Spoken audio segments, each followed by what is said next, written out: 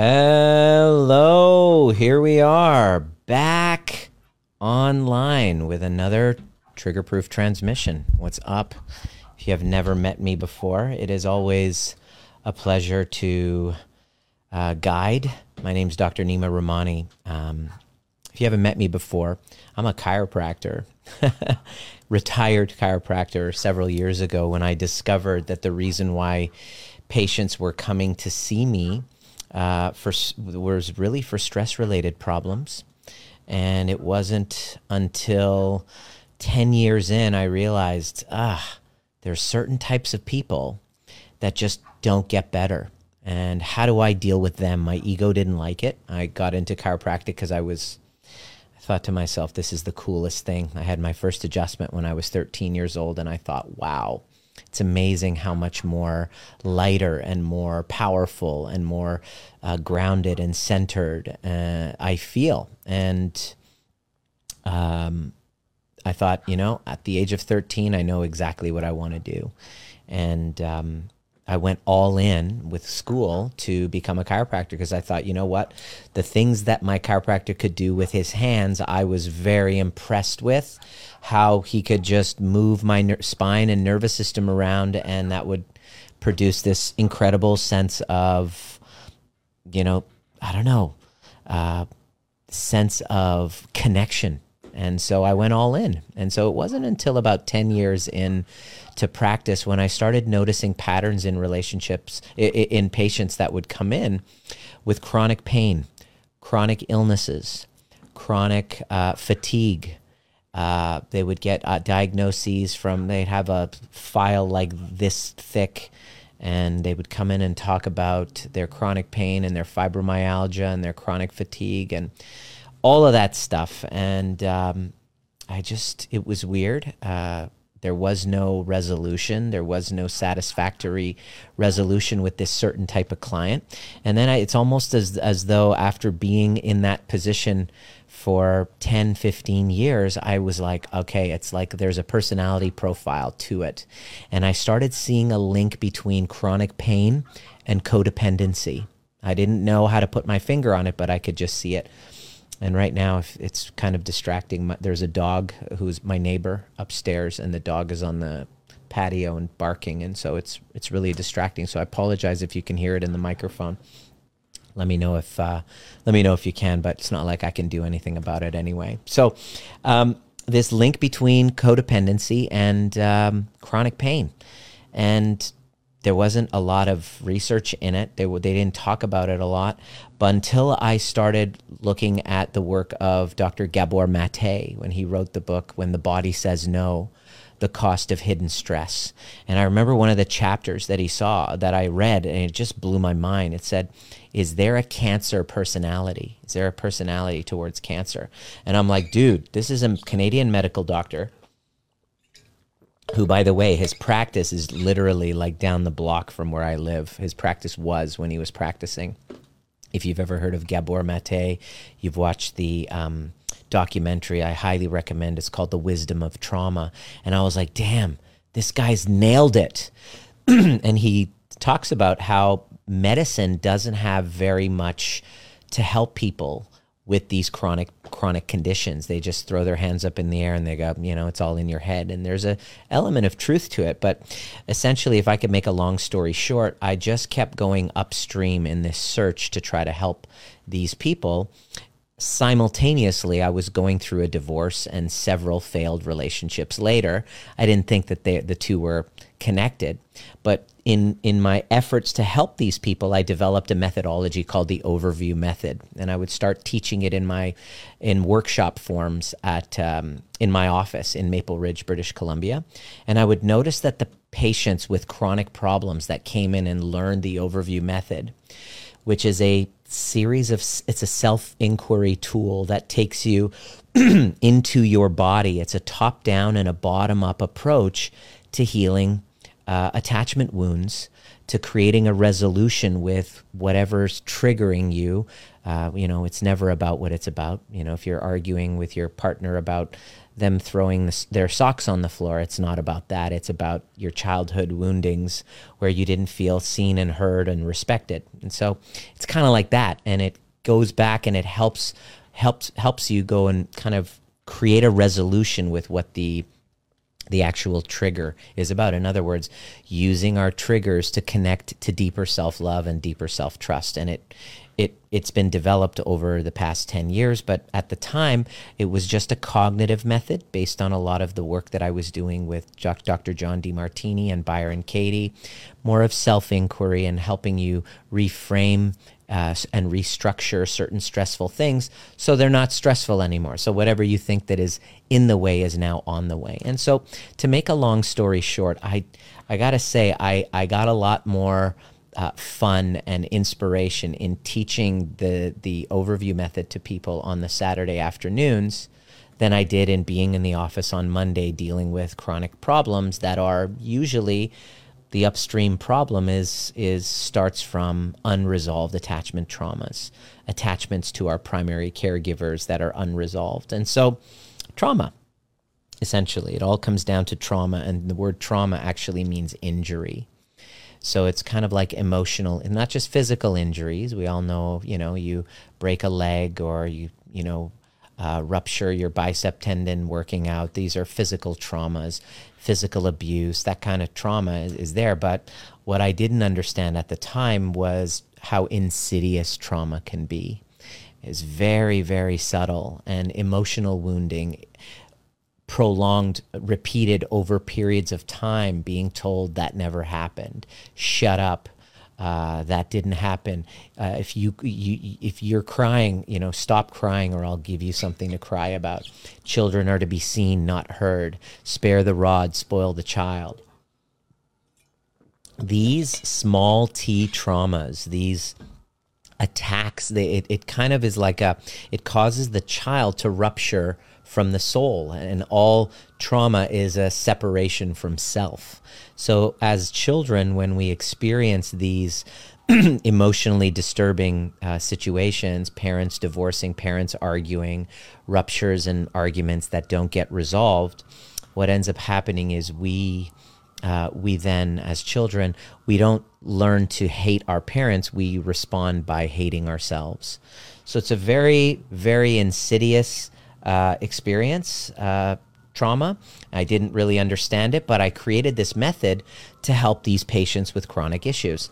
So fast forward to a few years ago when I live in downtown Vancouver, by the way, so there's a lot of ambulances and everything going around. So I'm doing my best with all of these distractions here. Let me give it a second here. I hope they're okay. So to make a long story short, why I'm teaching this is because every single person that I would get to know, and I got to know my patients really well, I would observe that they all had stories of ruptured attachments, there was breakups, there was divorce, and their chronic pains and their headaches and their jaw pain and their issues, the issues are in the tissues, but they don't start there. They usually start from arguments, from breakdowns in relationships. And so it wasn't until I myself, after my divorce and several failed relationships later, had to become awakened to the fact that I was stuck in a trauma bond. I didn't even know what that was. I just knew that I was in a really volatile situation with my former partner. It was kind of like each one after my divorce got worse. It's kind of like, I'm going to get rid of this person. It's someone there is better. And it didn't get better. The problems just got amplified. That's why when I read the book, The Truth by Neil Strauss, I could really resonate, because these relationship dynamics became so volatile, extreme ups, extreme downs. A trauma bond can be characterized as something that really feels like a heavy push-pull dynamic, approach, avoidance, come close to me, get away from me. Hot and cold, highly addictive cycles. And I was in it and I couldn't get out. I mean, on paper, I look and I see, God, what the hell was I even doing? We were highly abusive to one another. There was no respect for each other's boundaries. I would want space. She would encroach my space. You know, there was no mirroring of one another. There was no attempt at empathizing with one another. Things would get highly volatile. And one of the blessings or curse, depending on your perspective of it, was that we had a really great tools and skills to repair. So we would repair, but still it didn't stop me from engaging in really volatile dynamics when we got triggered. And so things just got highly abusive to the point where, you know, if you've heard my story before, got to the point where we all have to kind of wake up somehow. So my curiosity for you is like, what was your wake up call? You know, wake up calls happen in the form of a diagnosis, in the form of a illness, in the form of financial collapse, in the form of volatility and violence or an affair. What was your wake up call? For me, my wake up call was that I actually slapped my former partner, and woke up, and this has never happened before in any relationship. It had happened previously in hers. We went to a seminar one time, and when we were doing some healing work together, and I sat in, and it was family constellations. I was trying to figure out why it was happening, why this was happening. And we promised, okay, we're going to heal from this. This is not going to happen again. And then boom, it would happen. We would get triggered, and then we couldn't figure it out. So we went to this family constellations seminar recommended to me by my good friend, Dr. Russell Kennedy. He said, come to Victoria. Mark Wolin, he's a genius. He does family constellations. Come check this out. And I basically, we all went in a circle, and we said, hey, why are you here? And I said, I'm here because I want to figure out how to heal this volatile dynamic between me and my partner. We were there together. We were really committed at the time to healing this and taking ownership and responsibility. And she said something really just kind of jolted me. And what she said was, I want to find out why it is that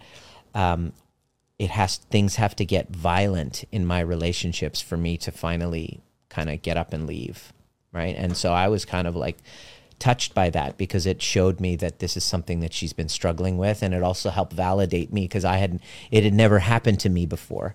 And so I was just like, how did this happen? How can I make sure it never happens again in my life with any partner that I have, whether I'm with this person or somebody else? I don't ever want to reach that point again where, you know, where I lose control of my senses and I completely get a wire tripped, and then I lose consciousness and I become somebody else, right? We've all had that experience, you know. If you're a mother or a father where you've lost it on your kid and you have this tremendous sense of guilt, you can always look back and go, geez, what the fuck did I do? I'll never do that again. But in the moment, what just happened, right? I had to figure that out. Viktor Frankl says there's a space between stimulus and response. And in that space, we have the power to choose, and in that choice lies our power and our freedom. I'm paraphrasing, but essentially, I went all in to try to figure out how to expand the space between stimulus and response. So the concept of trigger proof was born around that. So we both went to work on this, and I discovered that when we get activated, trauma bonds are really good for this. Trauma bonds are caused by our unconscious desire to replicate what was incomplete in our childhood dynamics. So little Nima, the child inside of me, was perfect. No two people get together by accident. Let me say that again. No two people end up together by accident. So those people who keep saying things like, oh, I should have never gone together with that person, that's an incomplete awareness there. That's a judgment on a former self, because you don't understand the nervous system, because you don't understand trauma bonds. Because once you do understand your nervous system and trauma bonds, you'll realize that no two people ever get together by accident. It's not by chance. we are pulled towards what's familiar. Our nervous systems are desperately seeking to resolve what's incomplete. We are bonded to our trauma from childhood. So we seek out partners, and we're pulled towards partners that actually elicit familiarity. Familiar means like family. Look at the word, familiar. Oh, you're so familiar. It's like I've known you all my life. It's love at first sight. It's something so familiar. It just feels like being at home with you. It just feels like home being with you. Well, yeah, no shit, Sherlock. It's actually like family, because the things that are unresolved from the childhood parts, from the childlike parts of ourselves, our shadows, excuse me, we seek to create resolution. So we form these trauma bonds as an attempt to get complete with what was incomplete from our childhood. And it ends up being extreme. That's why it feels so amazing when the makeup sex happens and you get together and it's like, it's highly addictive, because we are addicted to the emotional cycles that keep happening. And the way that the trauma bond happens is you find a partner who mimics perfectly that incomplete childhood pattern, usually with a mother who was a dead mother, emotionally dead mother. Why was she emotionally dead? She had addiction. She had mental illness. She wasn't able to give you the ability to see and hear you and feel you. And so you find a partner who then you take on this role of what's called dual mothering. So what happens is the narcissist who plays the role, and these are just roles. I don't believe in labeling people, but I'm using the lingo that's out there. The narcissist who's as a result of their attachment trauma, that's why we become narcissistic. Not talking about NPD. I'm talking about the response to our childhood attachment wounds. Finds the perfectly wounded, incomplete soul called the codependent and says, I'm going to love you like your mother never did. Your mother didn't love you, didn't see you. I see you. I'm going to love you like your mother never did. And I'm going to love bomb the shit out of you, so you finally, all of a sudden, for the first time in your life, feel a sense of love for yourself. It's kind of like, people say, they feel victimized by the love bombing. How dare they? And deep down, they're sad that they miss it because that's the first time that the codependent really felt a sense of self-love. It's like the only time I felt love was when this person was just love bombing the shit out of me. I've even had people do comments on my posts and say, but I love being love bombed. Yeah, no shit. When we are insecure, when we have our insecure attachments and we don't know who we are and we feel a sense of patheticness and not enoughness, to have somebody who has this grandiose kind of charming character come in and just love bomb the shit out of us and tell us how amazing we are easy prey to love bombers, and we can blame them and point the finger and say, how dare they? Oh my God, he was such a love bomber and I can't believe I was victimized by him. But the truth is, when you truly know who you are and you love yourself, somebody love bombs you, you can see right through it. It's funny. It's oh my God, I'm an empath. This person's a narcissist. I'm an empath. I'm blameless. I'm innocent. Well, sweetheart, if you were an empath, then you'd be able to see right through that person. So where was your magical, grandiose, fucking empathy skills then for you to be able to see right through them? It's not a real clinical entity. Actually, people who label themselves empaths, I follow really highly published psychotherapists that write about this stuff. Professor Sam Vaknin says empaths are covert narcissists. It's actually a form of grandiosity. One of my favorite quotes that I would see is, I hate, if empaths were truly empaths, they would they would know how much I really don't want to hear that, hear them say that. We all have, we all have empathy. We all have the potential to have empathy. Even narcissists that you blame for all of your woes, they wouldn't be able to really attune to you and to be able to help, to hook you in if they didn't have this keen sense of empathy. It's called cold empathy, to be able to really zone in and hone in on your weak points. Right? So often empaths are basically traumatized souls who had to become hypervigilantly preoccupied and anticipate the needs of their caregivers to feel safe. That's a trauma response.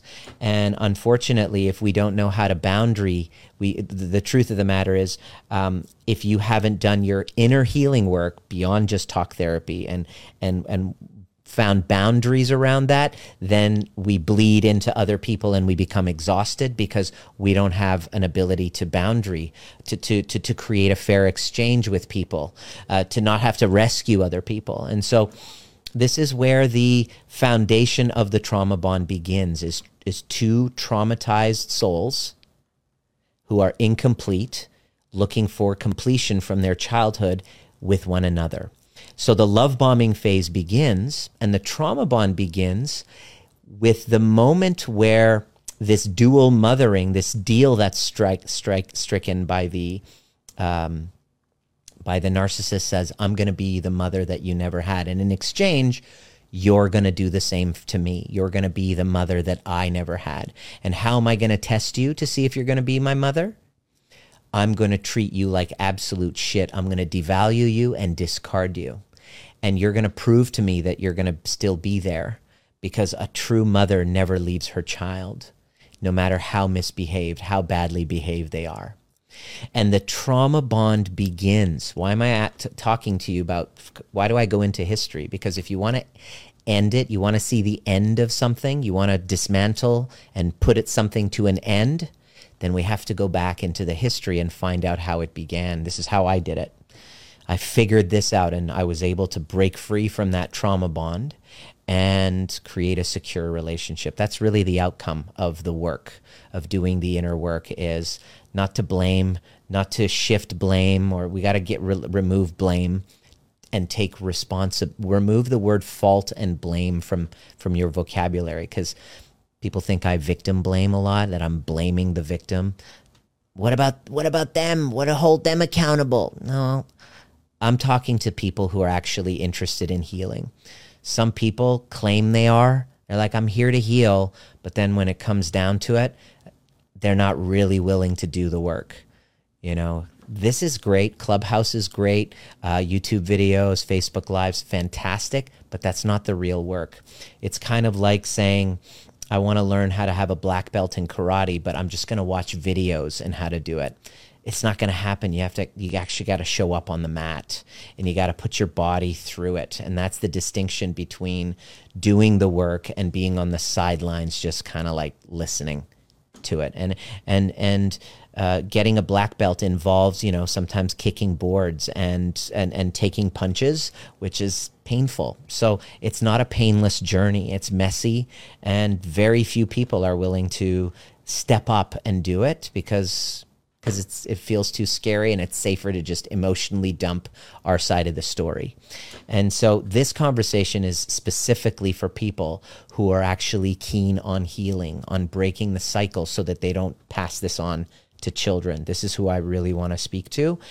Majority of people are just kind of like, scrolling and finding it entertaining, and that's fine. I'm speaking to you if you're actually ready to break the cycle. This is really what it's about. So once we find this beginning, where does the trauma bond begin? The trauma bond begins with the abrupt transition from the love bombing phase to the devaluation and discard phase. And the codependent is left there wondering, what the fuck? What is it going to take to have those magical moments back?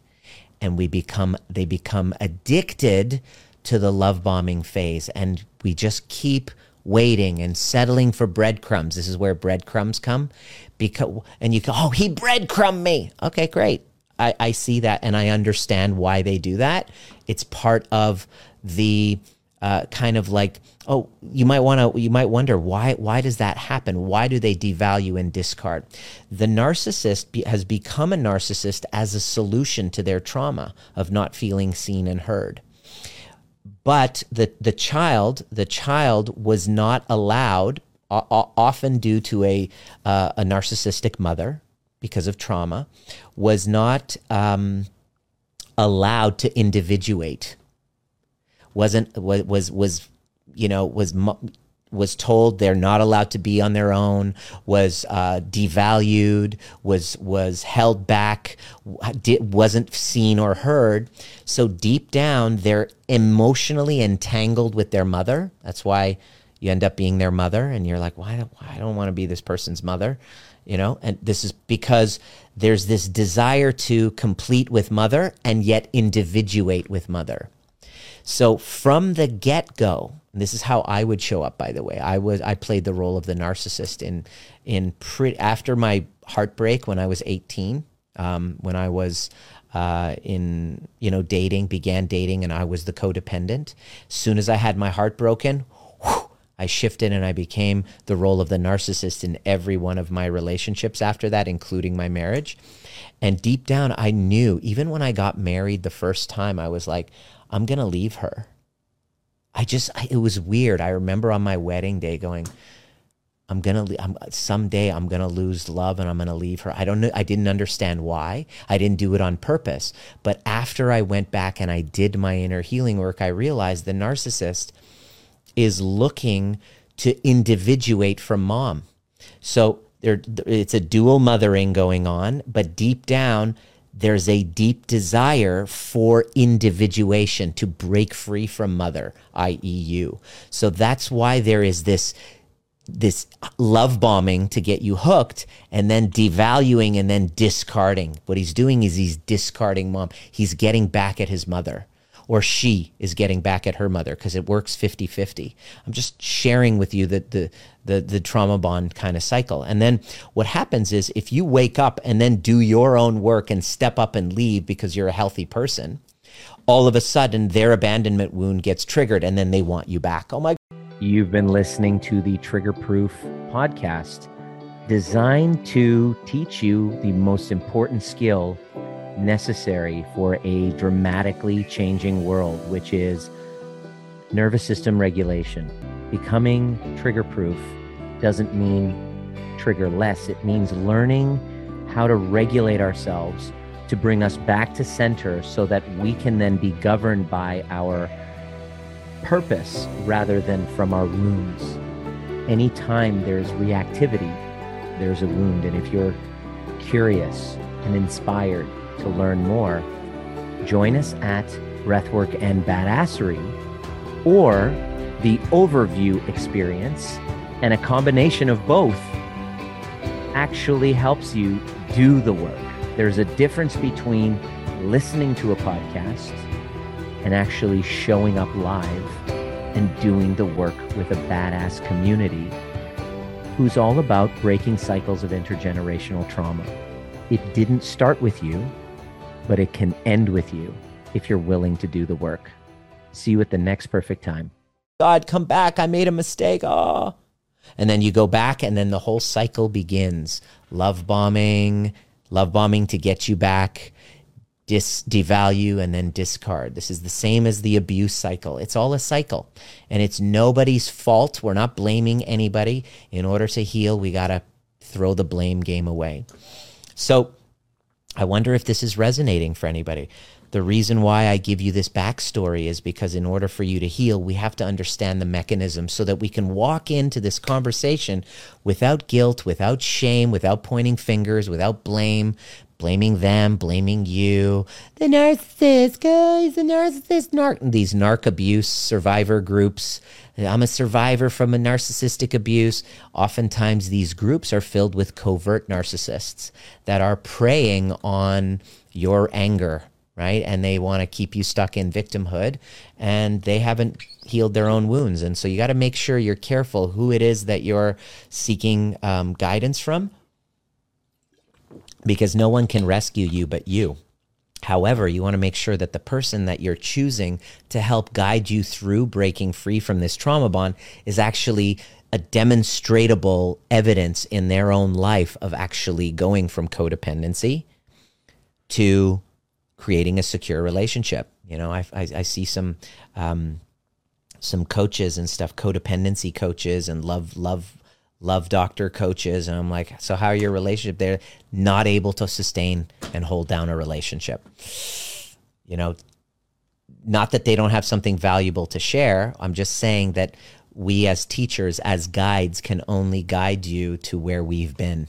So you want to make sure that you're taking guidance from somebody whose life is kind of demonstrating evidence of progress and healing and ownership and transparency and integrity and authenticity. I can't say that I've always been in integrity with what I was teaching, but that was my wake-up call. And so I became kind of obsessed with learning the fundamentals of how somebody intelligent like me could find myself in a relationship with somebody who is a madam, a former sex worker. I was a Sunday school teacher. How is it that I was pulled into this dynamic and let somebody like that run my company? And we both got into this volatile dynamic to the point where the police were involved, right? And so a lot of healing, a lot of tears, a lot of growth, a lot of taking ownership, taking full responsibility. This isn't about blame. You know, if you want a secure relationship, you gotta take responsibility of how you got there. And people hate that word because people equate responsibility to blame. And once you really understand the cycles of where this began, you know, I look at how I showed up in my last relationship. I gotta really own that this was kind of like a replica of my parents' relationship dynamic, and I didn't kind of connect with my ex just by chance. It was a perfectly designed union to expose what was unloved within me, these shadows, the inner child inside of me. And so we all have this. The first half of life, according to Richard Hollis, who's one of my favorite Jungian psychotherapists that I follow, he says the first half of life is a giant mistake. It's true. We're completely unconscious that these complexes are running our lives. I didn't know until I learned how to get out of my head and get into my body and put together these 5 pillars that was necessary to break the cycle of this trauma bonded pattern and then create a relationship that feels secure. And for the first time in my life, to be able to be a dad of a 21-month-old in the recording of this transmission. So I never thought that was possible. I thought I hated kids. Turned out I hated the child inside of me. I had abandoned him a long time ago. So all of the trainings that we have in our Cycle Breakers portal and collective community is about helping people actually gain tools, not to rescue people from their trauma bonds, but to help give tools to dismantle the root cause of their trauma bonds, which is not your fault. There's nobody's fault. This isn't about victim blaming. This isn't about, being abusive to victims and all. No, nobody's fault. It's terrible what happened. And now what? What do you want? You want to create secure relationships? Okay, great. So I want to share with you 2 excuses that I found myself making that when I share it, I hope you're able to see yourself in it as one of the signs that you're stuck in a trauma bond and work needs to be done. If anything that I shared resonates with you, please let me know. Send me a DM. Give me your backstory. Tell me, what resonated the most with you. Even in the comments section, I'd love to hear it. Where are you from? And And what would you love to hear? What more would you love to hear? What questions do you have?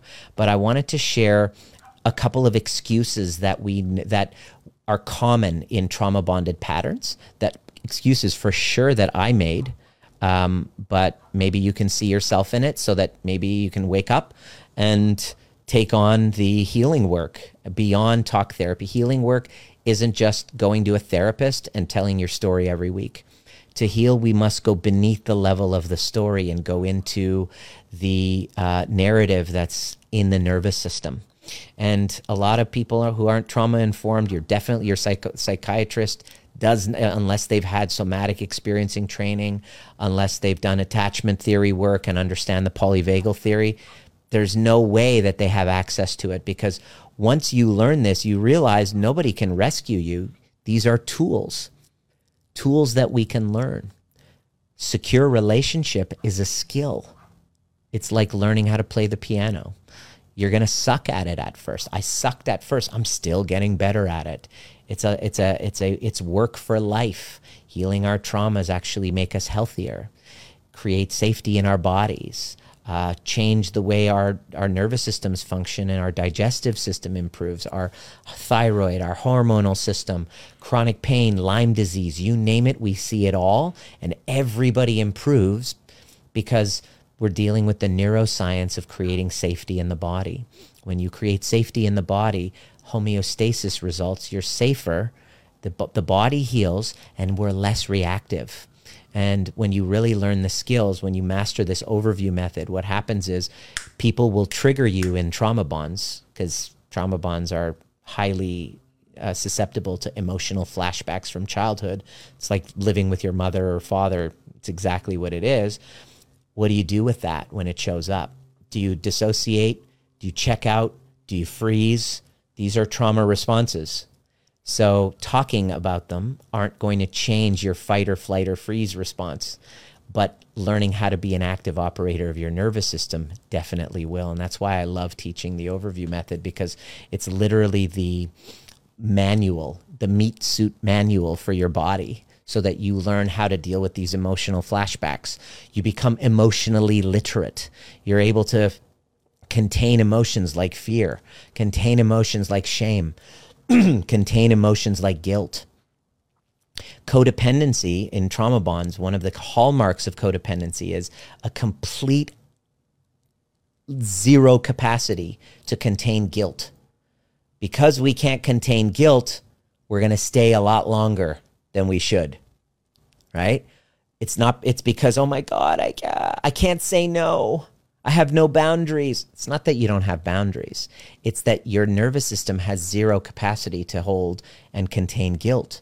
Because saying no to somebody, you can say the words no, but the result of you saying no and setting a boundary elicits massive amount of guilt and shame in your body, and you don't like that. You don't know how to hold that in, and you'd rather just say yes and get sick than to actually feel guilt. And that is the link between chronic pain, chronic illness, and these unresolved emotions and codependency. So it's like, can you help me move, Nima? Because I don't know how to contain guilt, because it evokes toxic shame. I don't want to be a bad person. I'm like, sure, yeah, I will. And then I go, even though I'm exhausted from a week of work, I'll say yes because I'm too afraid to say no and feel guilt.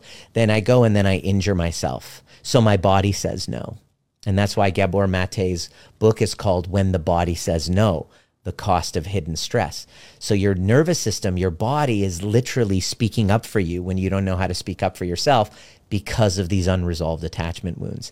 And I absolutely love the courageous cycle breakers who own up to the fact that, shit, this is a learned, conditioned pattern from my childhood. And they raise their hand up and they say, I'm ready to break the cycle, because nothing else ever will. No doctor is coming to rescue you. The work becomes yours to rescue the child inside of you. It's wiser to look for a guide rather than a hero to come and save you, or this damsel in distress looking for the knight in shining armor. That knight in shining armor ends up becoming your abuser, right? Because the rescuer always ends up being the perpetrator. So what are two excuses that you'll catch yourself making? The first one that I wanted to share that I was making constantly was, it's better than being alone. So I'm just putting that in quotes. And those of you who are actually on, what's it called? Clubhouse. If you jump on Facebook, my group Trigger Proof, you can actually watch this live transmission. You can see the video of it. I'm broadcasting both live and recording this for my podcast as well. So if you've ever caught yourself going, geez, you know what? This relationship fucking sucks, but it's better than being alone. This paralyzing fear of loneliness kept me in an unhealthy dynamic for, I think it was about 3 years longer than it would have had I done my nervous system healing work, had I done my true attachment trauma healing work. I remember it was 18 years old when I started dating and I had a girlfriend, and here I am. I realized that the big culprit was, holy shit, I haven't been alone since I was before 18. Like every girlfriend or even wife after I divorced, I had somebody literally on the wings, on the sidelines, just waiting. Why? Because there's no fucking way I was going to be alone. Why? Because I was way too insecure, because I didn't love myself. So if you've ever caught yourself saying, you know what, this relationship sucks, but hey, you know what, it's better than being alone, that's one of the excuses of a trauma-bonded relationship. Let me know if you've ever caught yourself saying that, or you know somebody in that situation. That's a good telltale sign that you're staying a lot longer. I don't like to use the word should, but you're staying longer because there's parts of you that haven't healed. And that's when it's critical, if you want to, stop the train from, moving into surefire collapse, or you can wait till a wake-up call happens, your call. I'm not going to judge because I waited for a wake-up call, but I'm talking about people who are willing to break the cycle. It's better than being alone is a good call to action for you. The second one that I'm going to invite you to look at is, I know I should leave, but you know what? I've been with this person long enough. I'm too invested. I'm too invested in this person. I'm pot committed. I'm invested. I've invested this much time. I'm invested in all of this. I'm so invested in this. So I'm just going to stay another 5 more years and then wait for things to deteriorate. So it just, and the cool part about this is, if you take on the healing work, you never know. Things could magically shift, because a rising tide lifts all boats. A rising tide lifts all boats. Most people are like, I want to do the work, but what if they don't? And I don't want to do it if they're not going to do it. I'll do it if they do it. And that's kind of like saying, you know what? I don't want to lose weight unless my partner's losing weight with me. This is about your health and well-being. This isn't about the relationship. This is all 100% about the relationship with you. And so trauma bonds are like sometimes deadly. They're a nightmare to live through. This is the root cause of often your anxiety and your depression and suicide and health issues and digestive issues. You can trace it back to trauma bonds that are not healed. And so my invitation is, I can see several people here in Clubhouse, and some of your names I recognize. You're coming to the overview experience coming up this weekend. I really can't wait. The invitation for anybody who, if you're listening and you're actually like, shit, this is really landing. It's landing hard. It's painful. You might have even evoked some tears.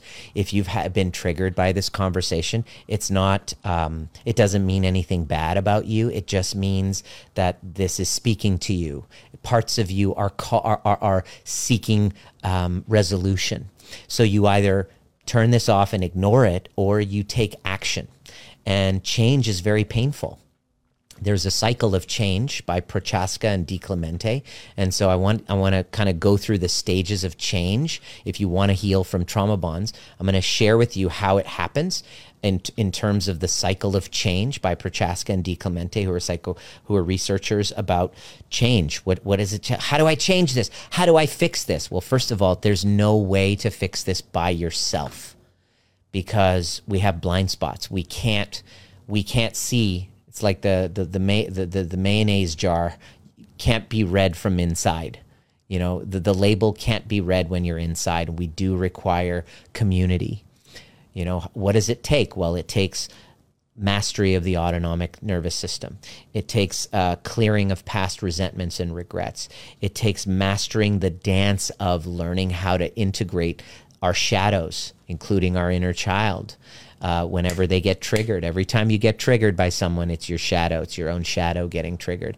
It becomes a skill to master in how to take that shadow and integrate it instead of reacting. To expand that space between stimulus and response and really love the parts of you that you've been kind of pushing away. That's a skill nobody teaches us in school. I didn't know how to do it. And psychotherapy and talk therapy doesn't address it. Cognitive behavioral therapy doesn't address it. What happens in the moment when you get activated, when you have a flashback, when a childhood wounding, anytime there's reactivity, there's a wound. What are you going to do about it? Do you react or have you learned to respond? And anger management therapy doesn't actually work. I tried all of it, and this was it. I put together this model. So dancing with that dark passenger is the third pillar. And then learning how to empathically communicate with these younger parts that we judge, we abandon, we blame, we shame. Learning a new language to speak to ourselves and others is critical if we want to create a secure container, a safe container of a secure relationship. And the last part is commitment and community. We do require community. We can't heal in isolation. Our nervous systems have a social engagement system in our autonomic system that requires kind of being seen. But the problem is, the obstacle is, the last thing we want is to be seen. So it takes courage. Trauma bonds are not healed without addressing fear. So it takes courage to change. And the cycle of change begins in stages. And the first stage is called pre-contemplation, where you know, I could see some of your faces here on Trauma Bonds and Codependent on the Clubhouse, and many of you are just like, no intention of changing your behavior. This is the pre-contemplation phase. If you've been following me for a while, you've watched some of my YouTube videos. By the way, I highly recommend you watch How to Heal a Trauma Bond in 6 months. It's on YouTube. Make sure you follow up with that video, How to Heal a Trauma Bond in 6 months, or Can Codependency Be Healed? Both are on YouTube. Search my name and they're there as well for you.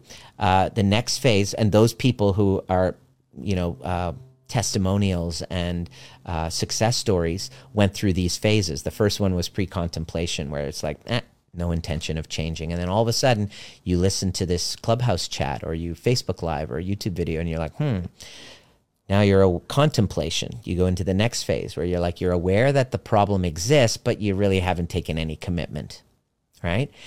Then there's a few other people, then there's a smaller number of people who are like, shit, I can't have my children growing up in this. I got to do something about it. And this is where preparation comes in.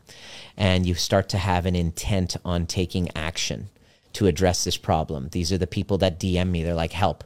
What do I want to do? Help. I need your help. And after my transmissions, I really appreciate people messaging me, letting me know what spoke to you, made you cry or whatever. That's cool. Wasn't my intention to hurt you. It was my intention to wake you up. And that's where you're like, help. What do I do? This is the people who have intention on taking action. And this is the preparation phase. So we have pre-contemplation, then your contemplation, then you might be in a place where you're preparation. The next phase is the only way to change is you got to take action. If you leave the meeting after this and you take zero action, where do you think you're going to be 6 months from now? In the exact same place, guaranteed. So taking action is boom, sign up for something, do something, take some sort of action, say, hey, I need some guidance on this. For those people who are actually ready to change and become cycle breakers, I'm going to leave a link there, or for those of you who are on Clubhouse, on my Instagram, if you go on and search my Instagram, which is there's a kind of like a icon there for my Instagram page.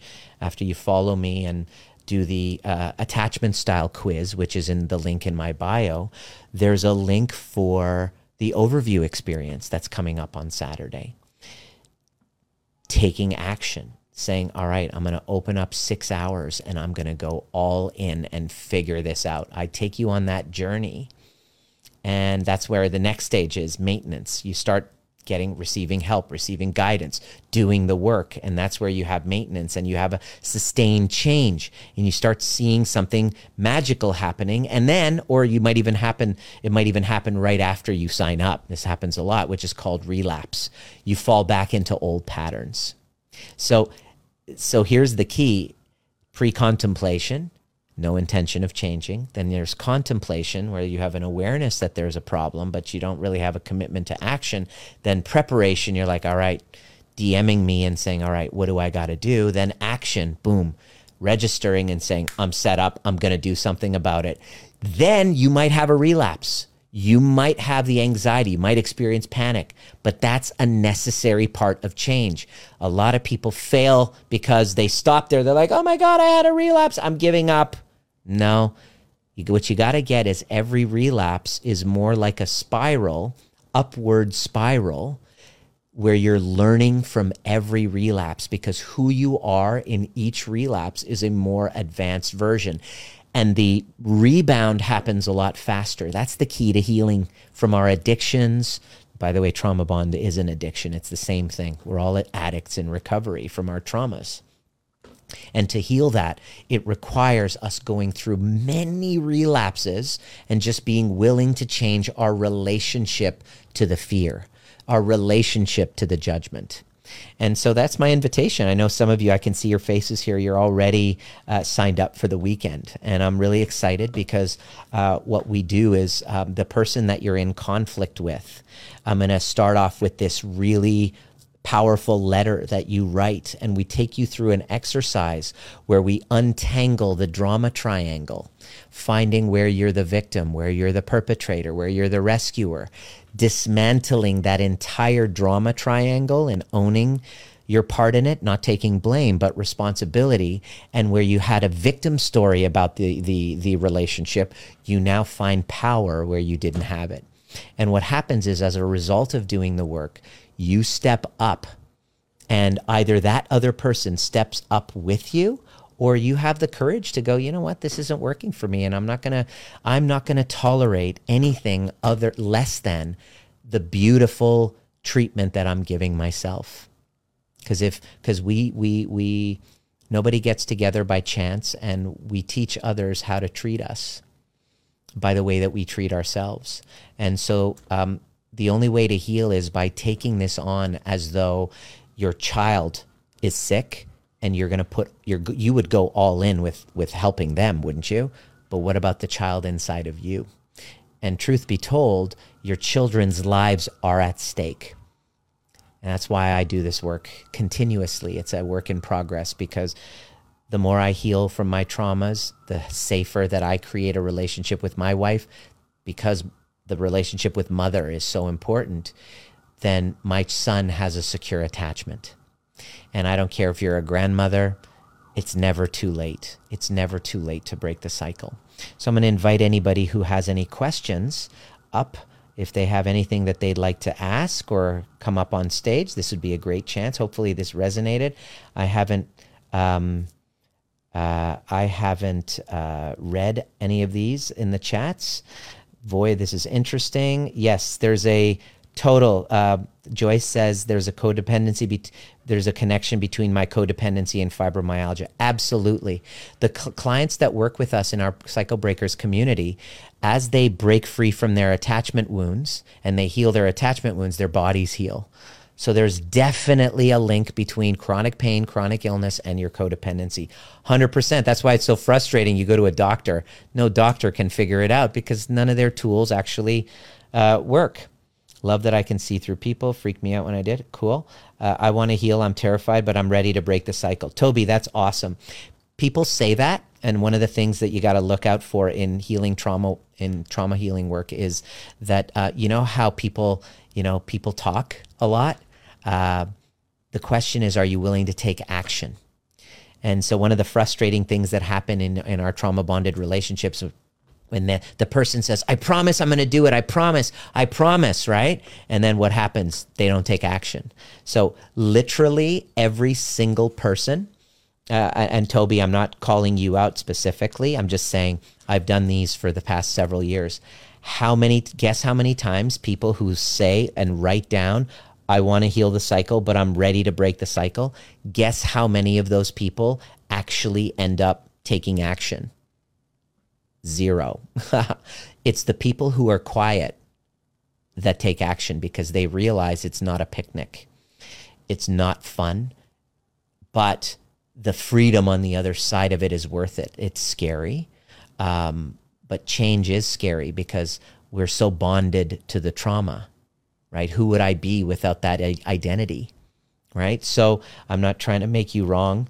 Kim Howie, yes, you're one of those people. We're gonna see you on the weekend. I really appreciate your story. Kim just messaged me this beautiful story yesterday, saying, "I'm ready. This is what's going on. I'm done. Like, what do I got to do? I'm ready. Like, just shut up and just like let's do this." It's like, okay, that person's a cycle breaker. She was not like talking about it. It's very common in trauma work is people say, "I'm so ready to break the cycle," and then all of a sudden their relapse shows up. When they go to do the application or they go to register, the link is there. They go to the register and all of a sudden the obstacle shows up. And then they're like, I know I said I was ready, but here are all of the excuses that have held me back all along. I'm this, I'm that. This is my old identity. And here's the thing. The reason why we can't is the reason why we must. I can't because I'm a single mom. Well, you must because you're a single mom. You know, and so it's just the invitation is for you to really lean into the discomfort and do it. Wow, I'm so blown away right now. Cool. Toby, cool. I'm reading all of this. Invested, damn it. Been trying to find the word to describe and feeling paralyzed. My boat is already lifting. Awesome. Kim, this is what happened. Kim registered for the overview experience that's coming up on the weekend. And the second you take action, your nervous system shifts. It's scary, but you start to move from that freeze-like state to fear, into sympathetic energy, fight or flight, which is activating. There's movement. It's like, yes, I'm choosing. And yes, there's going to be relapses, but that's part of the gig. I didn't just get here overnight without, stumbling, right? Perfect. Yes, beautiful room. Thank you. Any questions? Thanks for your chats and your participation. Oh, we have somebody who got time for one question. Okay, sure. Awesome. Come on up, sure, and go for it. Let's hear your question.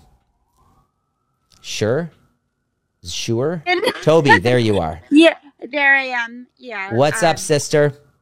Hi, how you doing? Welcome. What's your question? My question is with the trauma bond from childhood. Yes. Now my husband has trauma bond from childhood. Yes. And we were like, oh, we're never gonna do that with our kids. Yeah. And this and that, yada yada yada. Yeah. Famous last words. Yeah, it lasted for, the first week or what have you. But I have this flight or fight in me right now thinking about making these changes. Yes, exactly. As far as he goes, yeah. How would you present it to him? Well, here's the thing. How would I present it to him? What's the outcome that you want? What is it that you're looking for? What's the outcome that you're looking for? Is more co-parenting. Mm-hmm. More communication. Right. On whatever. Right. So here's the thing. Healing is a very personal thing. In an ideal world, your husband will be on board. But if you haven't had that relationship in the past, to expect him to do it and face his shadows is a bit of a fantasy without you doing it first, right? And so how would I do it is it's kind of like, how would you inspire somebody to lose? How would you get somebody, hold on 1 second here. How would you get somebody to lose weight? You would go on. You would do the fucking work. You would do the fucking work and you would gain so much energy, and your life would absolutely demonstrable evidence of unrecognizability to the point where people are like, oh my God, Toby, what have you done? Well, I did this, this, and this, and my life has completely changed. Well, you've inspired me. I want to do it too. It's got to come from within, Toby. And one of the biggest things that codependent people say is, yeah, but my husband, yeah, but my wife, Right. what? And I'm like, shut the heck up about them. All right. Stop fantasizing that they're going to do the work for you. And No, this I is know your that. job to do it. And so this is your journey, and you want somebody else to do it. Become the example, because a rising tide lifts all boats. And there's a like good that. chance that you're not going to do it. Oh, don't say that. Well, I mean, had to leave our I'd love for you to house. prove me wrong, but I've done so many rooms, and I can actually Right, feel and it. you can read it. I can read a person, and the person who's really committed doesn't have kind of like, what's the word I'm looking for? Elated energy. They're like, I got to do this. There's this Okay. there's this somber kind of realization that says, I'm doing it. I have to. I have to. Like There's nothing else like in my life. if I don't do it, like the question you want to ask is, if I don't take this on, what will be the income? What will be the outcome? What happens then? Right. And so because it's so scary, and it's not, easy, and it takes resources, emotional resources. It takes you investing in yourself to receive guidance. You can't do it from just watching a clubhouse, listen to a clubhouse chat or a video. You got to actually show up, and you got to commit. It's kind of like doing a university course. You got to actually do it. It's like going back to school. You got to be all in, right? Yeah. And so the person who's truly committed has this determination that even though it's difficult, I'm doing it, because not doing it is so painful that the pain of the unknown in doing it is better than the pain of me staying where I'm at. And those are the only people who actually do it. Right. It's less painful to jump into the abyss. Right. Exactly. And so if you're have comfortable no and clue you're what's gonna bubbly, then you're probably going to stay where you're at until you get a wake-up call. And the wake-up call might be, having a kid all of a sudden start getting panic attacks, and you're like, shit, I used to get them. Or they get bullied. Or they will start having suicidal ideation, and you're like, oh, crap. And then still they'll still avoid it. They'll still go, maybe I got to send them to a shrink, rather than looking, not to take blame, but to go, where in my experience is this coming up, right? So it's not about the child in front of you, it's about the kid inside of you. And so once you heal with those parts, all of a sudden you, especially as the mother, if you look back at your life, you saw that your mother's mood and her way of being impacted the entire family. Well, guess what? You're the same thing. You're the same way. And so that's why I love supporting moms, because you're the cornerstone of breaking the cycle. It kept going and going and going. Yeah. And from Long Island up to Pennsylvania, and they moved up to Jersey. Yeah. And they came down to visit my parents. Yeah. And all of a sudden, my mother is not speaking to me. Yeah. Yeah. I'm like, nobody will tell me why. I'm like, oh my gosh, because we didn't come on Christmas. We didn't say we were coming on Christmas. Okay. So, well, there's some family dynamics there that are unresolved, and that's our work to do. And learning to heal relationships is a skill. And so those of you, thank you so much for sharing.